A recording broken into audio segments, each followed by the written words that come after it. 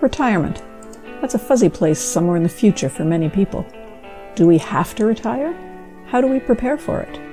Will we really be free? And what does that mean exactly? I'm going to answer these questions and more as I travel the road. I'll cover different topics related to having the life you want.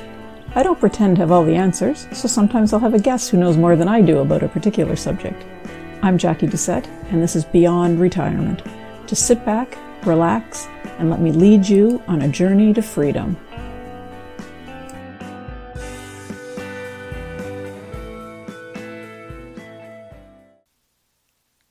Hi, thank you for joining me for episode 12 of Beyond Retirement.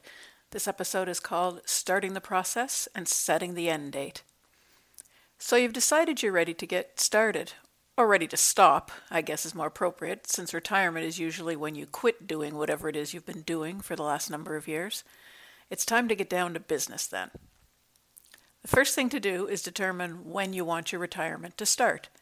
I mentioned in an earlier episode that you should work backwards a bit to make sure you've got enough time to sort things out.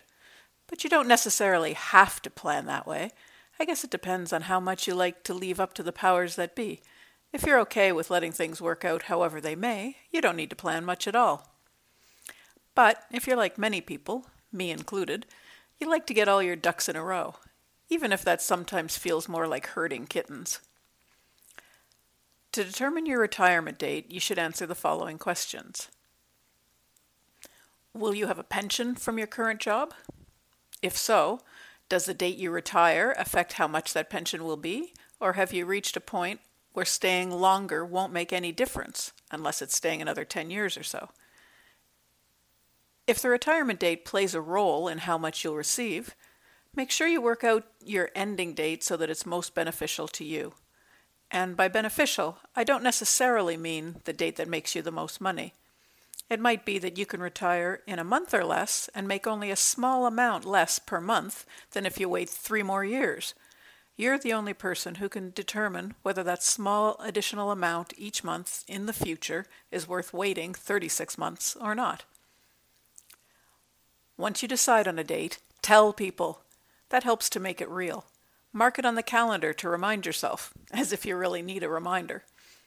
And now the real planning starts. Let's imagine the day has arrived. You go to bed on your last work day. What will you do in the morning when you wake up? The first day of no more job. Will you sleep in just because you can, or get up early to enjoy your first day of freedom?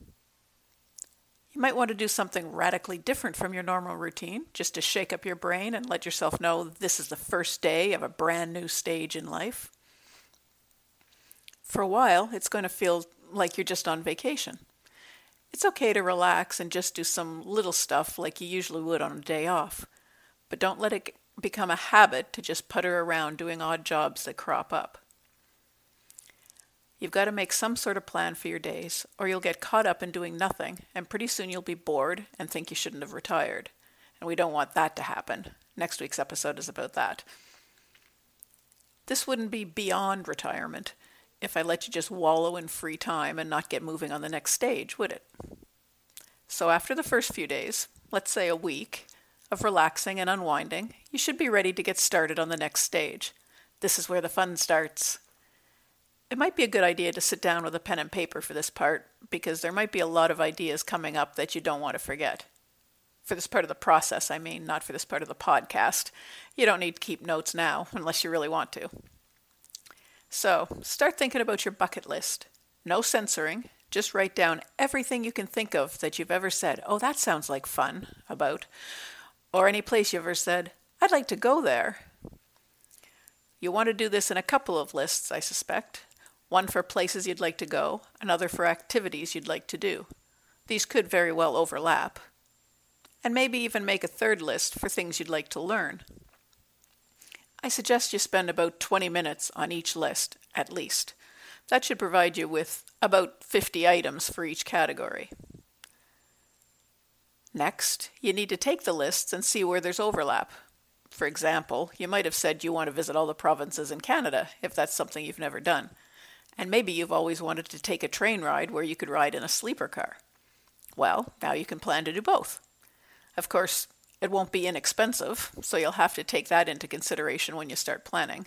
Costs and affording travel are topics of other episodes. So, now you've got lists of places you want to go, things you want to do, and maybe stuff you want to learn. And your days are wide open ahead of you. Look for the items that can be done in short order. Day trips, quick activities, things you know where to go to learn about. These can be where you start, or they can be filler items for days when you just don't want to venture too far. Either way, you've got to be starting to schedule your activities so you're not idling your days away. You aren't on vacation anymore. This is your life now. I'm not suggesting putting everything on a calendar and planning out your life. That would end up feeling more like work than working ever did. But going through this exercise will put all the activities and places you've wanted to explore into the forefront of your mind, where they're easy to grab when you have time to do them. And it helps you see what can be done with the resources you have and what you'll have to save and plan for. Knowing that, and being prepared to take action on it, will help you be successful in your journey beyond retirement. So I think that's a good place to stop for now. Next week I'll discuss what happens if the whole plan blows up on you. It's called What Happens If It Doesn't Work. That's the show for this week. Thanks for joining me for this episode of Beyond Retirement. I'm your host, Jackie Doucette. If you liked what you heard, please drop by iTunes and subscribe, review the show, and leave me a rating. It helps me move up in the ranks and reach more people. If you've got any questions or comments, drop by beyondretirement.ca and leave me a short message. Thanks again for listening, and we'll chat again next week.